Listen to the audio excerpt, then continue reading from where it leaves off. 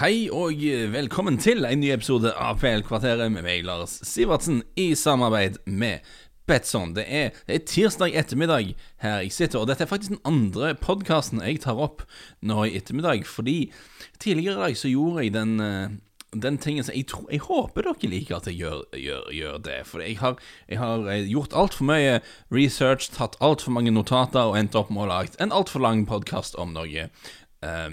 Det er ikke første gang det skjer på denne podden. Det har skjedd ganske mange ganger faktisk, og hvis dere ikke liker det i det hele tatt, så vet jeg ikke helt hvorfor dere hører på denne podden i det hele tatt, for det er jo det jeg har en tendens til å gjøre. Så jeg tok opp en veldig, veldig lang podd om Thomas Tuchel, som jeg skal laste opp senere i kveld, men jeg bare kom på nå. Det er jo Champions League begynner jo nå. Jeg var jo egentlig klar over det, men jeg kom på, vi må jo ta en rask podd før det går i gang med Champions League-sluttspill nå om 1 time og 1 kvarter. Så jeg skal ikke snakke om kampene denne uken sånn spesifikt, for det kommer til å bli utdatert veldig fort, men jeg synes jo før disse kampene begynner, før sluttspillet går i gang, før folk begynner å bli slått ut og sånn, skal vi ikke ta en liten prat om hvem vi synes ligger godt an, og hvem som ikke ligger godt an, og sånne ting. Det synes jeg før vi begynner. Og jeg har gjort det motsatte av det jeg gjorde tidligere i dag. Denne gangen har jeg ikke gått omtrent ingen notater, rent bortsett fra at jeg skrev om dette på nettsidene til Betsson nylig, så jeg har jo en del tanker inn i hodet. Så jeg skal bare se på en liste over vinneroddsen for Champions League, tenker jeg, og så snakker vi litt om hvem vi tror kommer til å gjøre det bra, hvem vi ikke tror kommer til å gjøre det bra. Skal vi ikke gjøre det sånn, og så tar vi det litt mer sånn lettbeint og uformelt enn noen av de andre poddene her på kanalen. Vi prøver det. Og vi begynner med det laget som er den største outsideren, det vil si de har høyest odds for å vinne, for å toppe hele driten, og de kommer sannsynligvis ikke til å gjøre det. Det er Porto. Som jeg synes jo, du må jo bare si det er imponerende at de nok en gang er med i utslagsrunden. Ikke nødvendigvis enkelt å bygge et lag i portugisisk fotball med de økonomiske restriksjonene vi har der nede, og bygge et lag som konsekvent er i gruppespillet. Det er en ting, men ganske konsekvent kommer seg ut. De har kommet seg ut av gruppespillet i Champions League 4 ganger de siste 5 sesongene. Det er jo ganske bra. Men vi tror jo ikke de kommer til å vinne. Det er ikke så veldig mye å si om de, rent bortsett fra at det er et fint sted, Porto. Når vi har lov å reise igjen, så anbefaler jeg alle å ta seg en sånn storbyhelg i Porto, hvis du har anledning til det, hvis du passer med flyruter og sånne ting. Veldig fint der nede. Og et kjekt lag og sånn, men jeg tror jo ikke det skal gå så fryktelig bra for de i Champions League denne sesongen. De skal starte med Juventus nå i første utslagsrunde, selv om dette ikke er et Juventus-lag som har litt å gå på, så jeg tror jo ikke de skal komme så mye lenger enn det, altså, det må vi jo kan si. Neste på lista her over lag som vi begynner liksom på det minst sannsynlige, og så jobber vi oss oppover. Neste på lista her, Borussia Mönchengladbach, 126 i odds på at de vinner Champions League, 151 i odds på Porto. Så Gladbach havner vel så langt nede, kanskje de hadde havnet så langt nede på rangeringen uansett, men det er jo litt preget av at de var uheldige og trakk City, som jo ikke er et lag du har lyst til å trekke denne sesongen. City virker som de har knukket koden for covid-fotball litt grann, og fått litt orden på ting, så selv om de har en historikk på å gjøre veldig snodige ting i Champions League, så er det jo vanskelig å se for seg at de skal snuble mot Gladbach, og når man ikke tror de går videre fra neste runde, så tror man i hvert fall ikke at de kommer til å vinne da. Og Gladbach er nok også et sånt lag som er i den kategorien imponerende at de i det hele tatt har kommet seg ut av gruppespillet. De var jo i gruppe med Real Madrid, Inter og Shakhtar Donetsk. En tøff gruppe der. Og jeg synes de imponerte veldig. Det som er frustrerende, at de leder jo både mot Inter og Real Madrid i de første 2 kampene. Og hvis de hadde klart å vinne dem, så hadde de jo startet gruppespillet med 6 poeng og hatt veldig godt sånn sjans til å vinne gruppa, og da hadde de fort fått en mye lettere motstander i første runde nå enn Manchester City. Det som også har gjort livet litt vanskelig for de akkurat nå, er at de plutselig er i en situasjon der ble det offisielt bekreftet nå. Jeg tror Marco Rose, treneren der, skal til Dortmund neste sesong. Og det vet på en måte alle nå, og det er jo litt ugreit midt i sesongen at treneren din skal gå til en av ligarivalene, og at alle vet at han skal gjøre det. Så de er i en litt sånn rar situasjon der. De har en del sånne De har en del sånne aggressive, raske, dynamiske spillere på laget. Så de jo en sånn type sånn lag som City kanskje tidligere ikke hadde trivst så veldig godt mot. Men City har jo hatt veldig god kontroll på ting denne sesongen. Jeg tror ikke Borussia Mönchengladbach hverken går langt eller vinner Champions League, egentlig. Lazio, 101 i odds for at Lazio vinner igjen. Kanskje de hadde hatt mer sjans hvis de ikke hadde trukket Bayern München i første kamp. Nå det vanskelig å se for seg det egentlig. De lå jo, jeg synes synd på Lazio da, de lå jo an til å kjempe om seriegull i Italia helt frem til koronapausen, og så var de fullstendig dårlige når kampfotballen startet opp igjen. De sleit noe voldsomt da, så de fikk jo hele liksom gulddrømmen spolert av covid-pausen, dessverre. Kom seg ut av gruppespillet på bekostning av Klubb Brygge og Zenit, var det vel sjansen for at Bayern skal slå ut, eller for en sjanse for at Lazio skal slå ut Bayern her er såpass lav at jeg tror ikke vi trenger snakke så veldig mye mer om Lazio. Beklager til alle Lazio-fans som eventuelt måtte høre på. Atalanta 41 i odds på at Atalanta skal vinne møter Real Madrid nå. De overrasket jo i fjor da, og Atalanta jo en sånn pågående solskinnshistorie på mange måter. De fortsatt på nedre halvdel av lønnstabellen i Italia, og at de i Champions League utrolig fortsatt. At de kommer seg ut av gruppespillet enormt imponerende. Det som har satt litt sånn skår i gleden da, at deres playmaker og kreative inspirasjonskilde Papu Gomez røyk uklar med manageren Gianpiero Gasperini og ble solgt til Sevilla nå i januar. Kjekt for Sevilla, ikke så kjekt for Atalanta. De fortsatt et bra lag, de spiller fortsatt veldig artig fotball, men når de nå har mistet en av de beste offensive spillerne sine, det ville vært overraskende om de kunne overraske sånn som de gjorde i fjor for så vidt, og komme seg videre. Jeg tror de skal få slite nok mot Real Madrid, selv om de heller ikke liksom sin beste versjon av seg selv. Det kommer vi til etter hvert nå. RB Leipzig nest på lista her, oddsen for at de vinner 41. Ikke mange som har veldig mye tro på deg, og på oddsmarkedet har jeg i hvert fall ikke tro på deg. Det kommer litt på at de skal spille mot Liverpool nå i første runde. De ligger jo strengt tatt på andreplass i Bundesliga, og har ikke liksom vært dårlige, men problemet deres de har ikke erstattet Timo Werner på noen god måte. Timo Werner skårte 28 mål i fjor. Det var vel 35% av alle målene de skårte i Bundesliga i fjor ble skåret av Timo Werner. Når han da drar, og de ikke klarer å erstatte han på en bra måte, dessverre. Altså, Alexander Sørloth har ikke slått til ennå, men selv om han hadde slått til i Leipzig, så han jo en veldig annen spillertype da, så det blir jo noe litt sånn annet. Dessverre, for oss nordmenn så har det ikke gått så bra for han ennå, og igjen imponerende arbeidet av Julian Nagelsmann og Leipzig, egentlig at de på andreplass i Bundesliga. Toppskåreren deres, jeg husker jeg jobbet med dette her, toppskåreren deres har skåret 4 mål, som vel da 21 serierunder, om jeg ikke husker feil, inn i Bundesligaen, og toppskåreren til RB Leipzig har skåret 4 mål. Det ikke ideelt. Så det imponerende at du kan ligge på andreplass i Bundesliga når toppskåreren din står på 4 mål. Altså, du har ingen åpenbar målskårer fremme på banen i det hele tatt, men du der likevel. Det står det voldsomt respekt av. Men om de skal vinne Champions League, da jeg veldig skeptisk til. Kanskje de kan smelle en liten bombe da mot et kriserammet Liverpool, jeg vet ikke. Men skal de vinne hele greia da? Jeg ser ikke for meg det. Sevilla 36 i odds for at Sevilla vinner, kongene av Europaligaen. De har jo en del ting på gang for seg. Altså, de har mye erfaring fra europeiske turneringer, Sevilla. Stort sett den andre europeiske turneringen. De pleier å komme langt i den.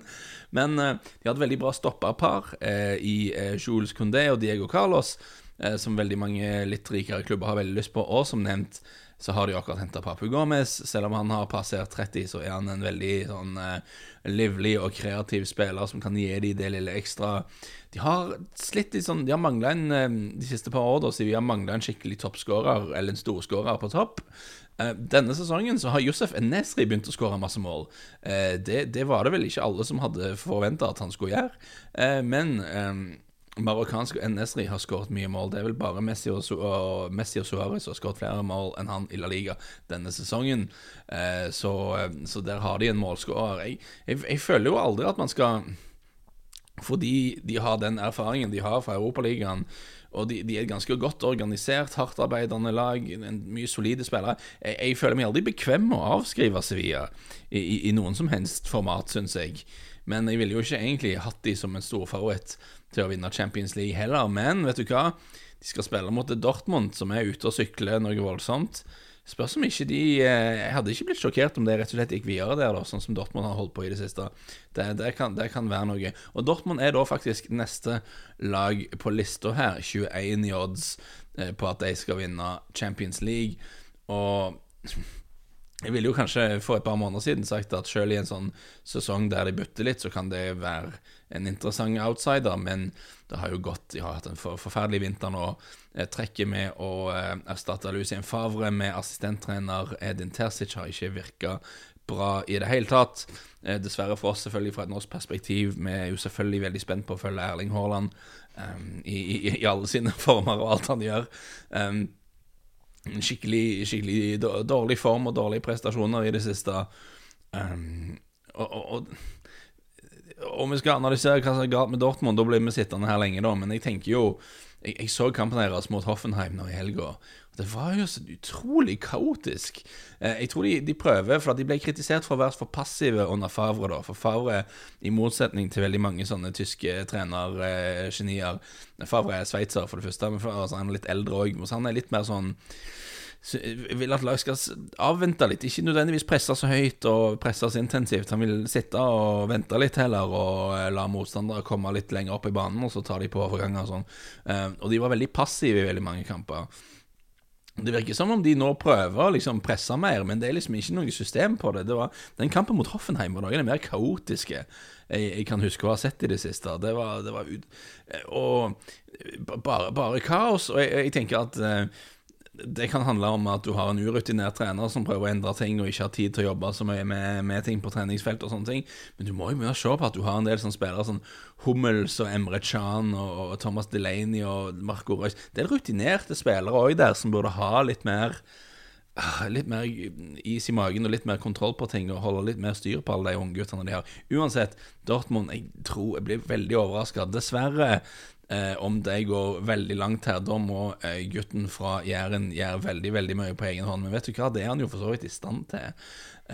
Men igjen, litt skeptisk til det. Et lag jeg har mer tro på.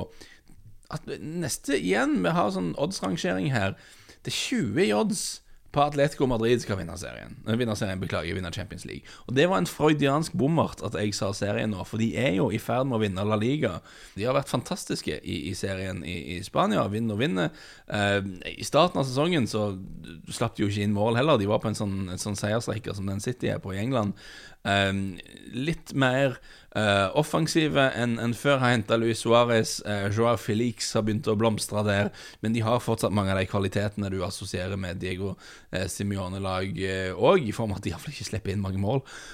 Det som er rart er at i Champions League var de jo ganske mye ute og sykla av en eller annen grunn, uten at jeg helt forstår hvorfor. Altså, de var kanonbra i serien hele veien, mens da skal vi se, jeg glemte å slå opp her. De tappte 4-0 mot Bayern München i den første kampen. Ok, det kan skje. Så slapp de inn 2 mål på hjemmebane mot RB Salzburg når de vant kampen til slutt, men de var ikke veldig gode i den kampen. Så tappte de poeng, altså de spilte uavgjort både hjemme og borte mot Lokomotiv Moskva, spilte uavgjort mot et veldig B-preget Bayern München, og så måtte de da slå RB Salzburg i siste kamp for i det hele tatt komme seg videre for gruppespill. Jeg husker jeg satt og så i den kampen, og de vant, men Salzburg hadde en haug med sjanser, og Atletico burde egentlig ha røyket ut i gruppespillet. Det korresponderer jo veldig dårlig med at de har vært så gode som de har vært i hjemlig serie, så kanskje det er at et eller annet man ikke trives i Europa denne sesongen. Men jeg synes i hvert fall da 20 odds på Atletico Madrid skal vinne hele driden, skal vinne Champions League. Det synes jeg er veldig, veldig mye, og det kan kanskje, hvis du liker å spille på sånne ting, det kan det være noe verdi, tenker jeg. De skal jo nå spille mot Chelsea, som har sett bra ut etter at Thomas Tuchel tok over, men de har ikke spilt mot så veldig gode lag heller.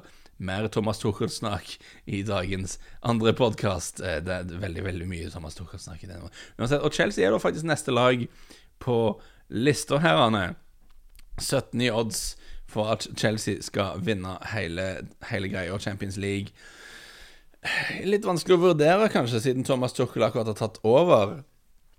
De har jo vunnet kamper stort sett siden han tok over, men det har vært mot ganske svak motstand. Har mange gode spillere, Chelsea.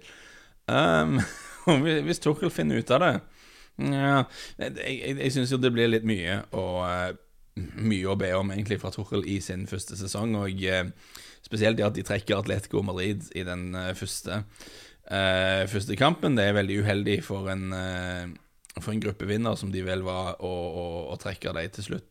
Så jeg har jo ikke sånn kjempetro på de sånn egentlig, men jeg er positiv til Prosjekt Tuchel i Chelsea. Hør neste episode av denne podcasten for å høre mye mer om det.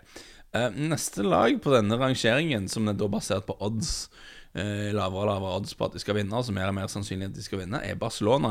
17 odds på at Barcelona skal vinne Champions League. Altså nå sitter jeg og snakker før avspark mellom Barcelona og PSG, så det kan hende at om 2,5 timer eller 3 timer så høres dette helt idiotisk ut. Men jeg synes jo igjen 17 odds for at Barcelona skal vinne virker mye. Så for et par måneder siden så virket det jo helt sånn om Barcelona var bare helt ubrukelige. De var skikkelig dårlige. Det var vel den dårligste sesongstarten deres siden 1987, tror jeg. Et eller annet sånn. Men i løpet av vinteren da, så har de jo litt sånn sakte, men sikkert begynt å vinne kamper. Jeg var akkurat på tok akkurat en sånn rask telefonprat med en radiokanal her i England for å snakke om kampene i Champions League i kveld, og jeg slo opp på dette. Altså, Barcelona har vunnet 10 av sine siste 12 i La Liga, og spilt uavgjort de andre 2, så de har ikke tapt på de siste 12, vunnet 10 av de. Nå har de ikke spilt mot noen veldig gode motstandere i den perioden, med all respekt for sånn mid-table og de nedrykkslagene i La Liga, og når de spilte mot Sevilla i cupen for en uke, så tappte de. Så om den formen egentlig er liksom relevant for hva som skal skje når de skal møte PSG, og litt sånn tøffere motstand, det er litt vanskelig å si, men Messi har spilt bra i det siste. Det virker som de har begynt å finne ut av hva de skal gjøre med Frenkie de Jong. Han har sett litt mer bekvem ut. Pedri ser kjempespennende ut. Det er liksom sånn følelse av at ting begynner å falle bitte litt grann for plass for dem. Forsvaret er fortsatt litt shaky, men jeg vet ikke jeg. De er ikke så ubrukelige som de så ut som for et par måneder siden, synes jeg. Og da 17 odds på at de skal vinne hele Champions League. Kanskje ikke, trenger ikke være det verste av det. Jeg liker egentlig Barcelona sine sjanser bedre enn jeg liker sjansene til Real Madrid, som er neste lag på lista her. 13 odds var det når jeg lagte den lista i hvert fall, for at Real Madrid skal vinne Champions League. Og det ganske... De har nok karret seg opp i toppskiktet i La Liga etter hvert. Det har vært ganske mye rusk i maskineriet opp til flere tidspunkt av sesongen. Og Zinedine sin posisjon har vært det har vært spørsmålstegn rundt det. Og avstanden opp til Atletico Madrid er ganske stor.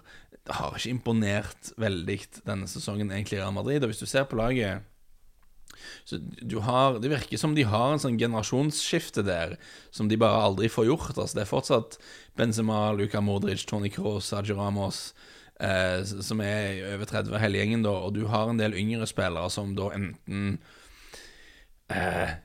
så er de ikke gode nok til å ta steget opp, eller så har ikke Zinedine Zidane vært flink nok til å gi de muligheter og få det beste ut av det. Det avhenger litt av hvem du spør egentlig. Det finnes mange meninger akkurat det. Men det er tydelig da at det føles som dette er nesten fortsatt, så kjernen i dette laget er det samme som han var for en del år tilbake siden. De har liksom ikke fått endret og beveget seg videre fra disse her stjernene. Og mens når de henter da Eden Hazard, som i teorien skal bli den store stjernen, så har jo ikke det vært veldig gøy. Det hele tatt har fått en haug med skader og ikke funnet seg til rette. Jeg blir veldig, veldig sjokkert, selv om de har selvfølgelig utrolig mye rutine og dyktige klassespillere som har høyt maksnivå, og plutselig så er Luka Modric på seg. Men skal dette Real Madrid-laget vinne Champions League igjen? Det har jeg veldig lite tro på. Altså, og neste på lista er Juventus. 12 odds på Juventus vinner Champions League under Andrea Pirlo. De har også vært bitte grann på gang i det siste, begynt å vinne litt flere kamper etter å ha vært rotet noe voldsomt i høst, og gitt bort mye flere poeng enn vi vant til å se Juventus gi bort, og rett og slett har hatt perioder der de har sett skikkelig dårlige ut. Nå i det siste har de begynt å vinne en del kamper i hvert fall. Pirlo spiller et litt sånn snedig taktisk opplegg der de er uten ball, står de mye sånn 4-4-2-greier, mens når de har ball så er det mer sånn 3-5-2. Du har en spiller som går mer opp i banen og sånn. Det er litt sånn intrikat hybridformasjon. Jeg tror Pirlo er veldig opptatt av at du må ha to spisser da, altså du må ha en spiss i tillegg til Cristiano Ronaldo for å få det beste ut av Cristiano Ronaldo. Mye Morata som springer rundt der oppe, og Cristiano Ronaldo har jo begynt å skåre en del mål, og med Cristiano Ronaldo på banen så du er jo aldri helt, du kan jo vinne hva for en kamp som helst da. Du er aldri helt trygg for at han bare plutselig skårer et hat-trick og så er kampen avgjort liksom, men jeg har ikke sett, altså det er ikke mye av det Juventus har gjort i hjemlig serie som har liksom stinket Champions League-vinnere av det hele, synes jeg, denne sesongen. Neste på favorittlista her, Paris Saint-Germain, 11 i odds på at de vinner hele greia, og jeg lurer på om det var før, om den kanskje endret seg litt når Neymar ble skadet, fordi typisk nok har Neymar blitt skadet akkurat i de viktige kampene skal spilles. Denne gangen kan han ikke anklages for å fake noe for å dra hjem på karneval, for at det er jo ikke noe særlig karneval på grunn av covid og sånn. Så det er ikke det skjer. Han har bare blitt skadet igjen på akkurat feil tidspunkt. Og Pochettino har akkurat ganske nylig tatt over fra Thomas Tuchel. Vi igjen veldig spent på den kampen nå i kveld da, med Neymar ute av det oppgjøret mot Barcelona, Verratti småskada, Di Maria er vel ute i kveld og Pochettino som akkurat har tatt over ikke har fått noe særlig tid til å liksom jobbe med det han har lyst til å innføre og sånne ting. De har ikke imponert noe voldsomt i de første par kampene hans i ligaen. Jeg blir veldig, veldig overrasket hvis PSG går langt denne sesongen, altså. Det føler ikke jeg ligger noe voldsomt i kortene. Faktisk tipper jeg at de ryker mot Barcelona allerede nå. Det er jo en spådom allerede innen du hører denne podden, kan det se veldig teit ut. Kanskje Mbappé har skåret hat-trick på de første kvarteret før jeg i det hele tatt har fått lastet opp dette her. Men Paris Saint-Germain litt skeptisk. Liverpool dukker opp her. 7,50 odds på at Liverpool skal vinne Champions League. Det er så rart, det er så vanskelig å analysere Liverpool akkurat nå, synes jeg, for at alle vet hvor bra dette laget er hvis de spiller opp mot sitt beste, men de er også veldig, veldig langt under det nivået nå. 2 seire på de siste 10 i serien, og det er en sånn ting med fotball da, at selv om du gjør ting riktig, og du har marginer imot deg, og de har ikke spilt dårlig i alle de kampene, men motgang avler motgang da. Folk mister selvtillit og mister tillit på seg selv, og mister kanskje litt tillit til opplegget, mister selvtillit og mister tillit til seg selv. Det er jo veldig alvorlig hvis du gjør begge de tingene. Du mister selvtillit, og så mister du tillit til kanskje lagkamerater, og du mister kanskje litt tillit til det opplegget dere holder på med og sånne ting, og så blir det enda vanskeligere å vinne da, fordi du har tapt. Så Liverpool har en jobb foran seg med å snu denne her trenden. Bør jo kunne slå ut, altså, det er jo bedre lag enn RB Leipzig, men litt sånn ekkelt oppgjør det.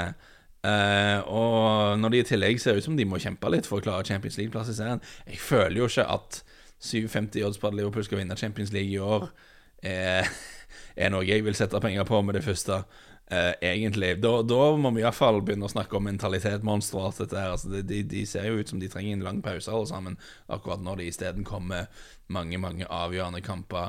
Neste lag på liste her, og den som er nest størst favoritt til å vinne Champions League ifølge oddsetterne, Liverpool er 3. størst favoritt til å vinne Champions League. Jeg klarer ikke helt å se den, altså, sånn som de har spilt i det siste. Men igjen, spillerne er jo de samme, så om de får folk litt friske og sånn, plutselig får alt til å funke, så er de jo veldig gode igjen. Jeg vet ikke, men det er altså 5,25 i odds på at Manchester City vinner. Og Manchester City har vel vært det mest stabile topplaget i Europa denne vinteren, mener jeg vi kan si. Vinner, slipper nesten ikke inn mål, spiller markert annerledes. Vi snakket jo om tidligere i høst at de presser mye mindre enn de har gjort før, og de har fått en annen sånn defensiv stabilitet. De spiller på en annen måte enn ingen Pep Guardiola-lag har presset så lite på motsatt banehalvdel som det City gjør denne sesongen. Det er ganske uvanlig å se, men han har jo funnet en måte å gjøre dette her på som funker, og det har jo selvfølgelig stor hjelp at du har fått inn en Ruben Dias som funker kanonbra på midtstopperplass, og endelig liksom har de har manglet en virkelig dominerende midtstopper en stund, og nå virker de som de har funnet det, og ja, de gode City, og jeg forstår jo at de høyt på lista her. Det er alltid noe med City og Champions League, fordi at Guardiola, vi har jo snakket om det før på podden, jeg skrev om det for bedt sånn, han har jo en tendens til å gjøre litt rare ting da, i disse Champions League-kampene, og velge snodige lageroppstillinger og plukke snodige spillere og bruke folk i rare posisjoner og sånne ting, og ryke ut plutselig og uten forvarsel. Så jeg vil jo ikke føle meg bekvem med å sette penger på at Manchester City skal vinne Champions League under noen omstendigheter, bare på grunn av historikken til Guardiola, historikken til Manchester City i akkurat denne konkurransen, men du kan absolutt argumentere for at de hadde vært mest stabilt gode topplaget i Europa denne sesongen, og derfor bør være favoritter her. Det er det jo en logikk i. Den som er den største favoritten på oddsmarkedet Bayern München. 3,75 i odds for at Bayern München vinner Champions League. Det er ganske lavt til å være Champions League-vinner. De var verdens beste fotballag i 2020. Det tror jeg ikke er kontroversielt å si. De leder Bundesliga nå med og har en liten luke ned til alle utfordrerne. De kommer til å vinne Bundesliga igjen. Hvorfor jeg Men jeg er ikke helt solgt. Og hvorfor er jeg ikke helt solgt? Fordi de har ikke sett så solide ut alltid i Bundesliga, som de har vunnet de fleste av disse kampene da. De har sluppet inn en haug med mål. De hadde en lang resultatrekke, om det var 15, 16, 17 kamper, noe sånn, der de bare ikke holdt nullen en gang nå i høst. Det er en del sånne spørsmålstegn ved det defensive der, og jeg lurer litt på disse lagene som, de presser fortsatt høyt da. De har ikke tilpasset seg covid-timeplanen og sånne ting. De pisker spillerne sine ganske hardt fortsatt. De har ikke gjort sånn som City har gjort.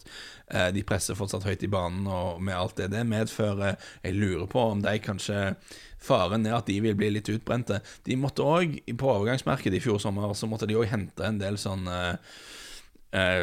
de måtte gjøre noen grep, sånn hente inn Maxim Choupo-Moting og Bonassar, høyrebekken, og Rocca, midtbanespilleren. En del sånne åpenbare, ikke reserve, ikke B-løsninger, sånn C, D og E-løsninger, fordi at de økonomisk var ute og sykla, liksom. Så de har ikke den dybden i stallen som de normalt sett ville ha. De har en sterk elver, og de har et par veldig sterke bytter, selvfølgelig, men det er et par posisjoner der hvis de får skade på en eller to spillere, så ser det plutselig litt sånn iffy ut. Så du har et lag der som har spilt mye fotball, hatt lite hvile, som spiller med høyt press, som ikke har så mye dybde i stallen, som er sårbare for skader og sånn. Jeg føler liksom det er ganske mye. Altså, på sitt beste er de nok fortsatt det beste laget i verden, Bayern München, men jeg føler det er mer som kan gå galt for de nå, enn det har pleid å være. Så jeg igjen heller jo, jeg er ikke helt sikker på om du kan argumentere for at de er på sitt beste det beste laget i Europa og verden fortsatt, men jeg er ikke like solgt på de nå da, som jeg var i fjor. Og jeg tror de kan, det er mulig å overvinne de, selv om jeg ikke tror nødvendigvis Lazio kommer til å gjøre det. Så, hva er det beste? Hvem tror jeg vinner Champions League? Jeg tror det er åpnere enn det pleier å være, fordi alle sliter, omtrent nesten alle sliter med å være stabile. Veldig, veldig få lag som virkelig imponerer, for at det er vanskelig. Vi har snakket om det så mange ganger, jeg trenger ikke gjenta det. Og jeg tror det kanskje åpner da, det bør åpne for en overraskelse mer enn før.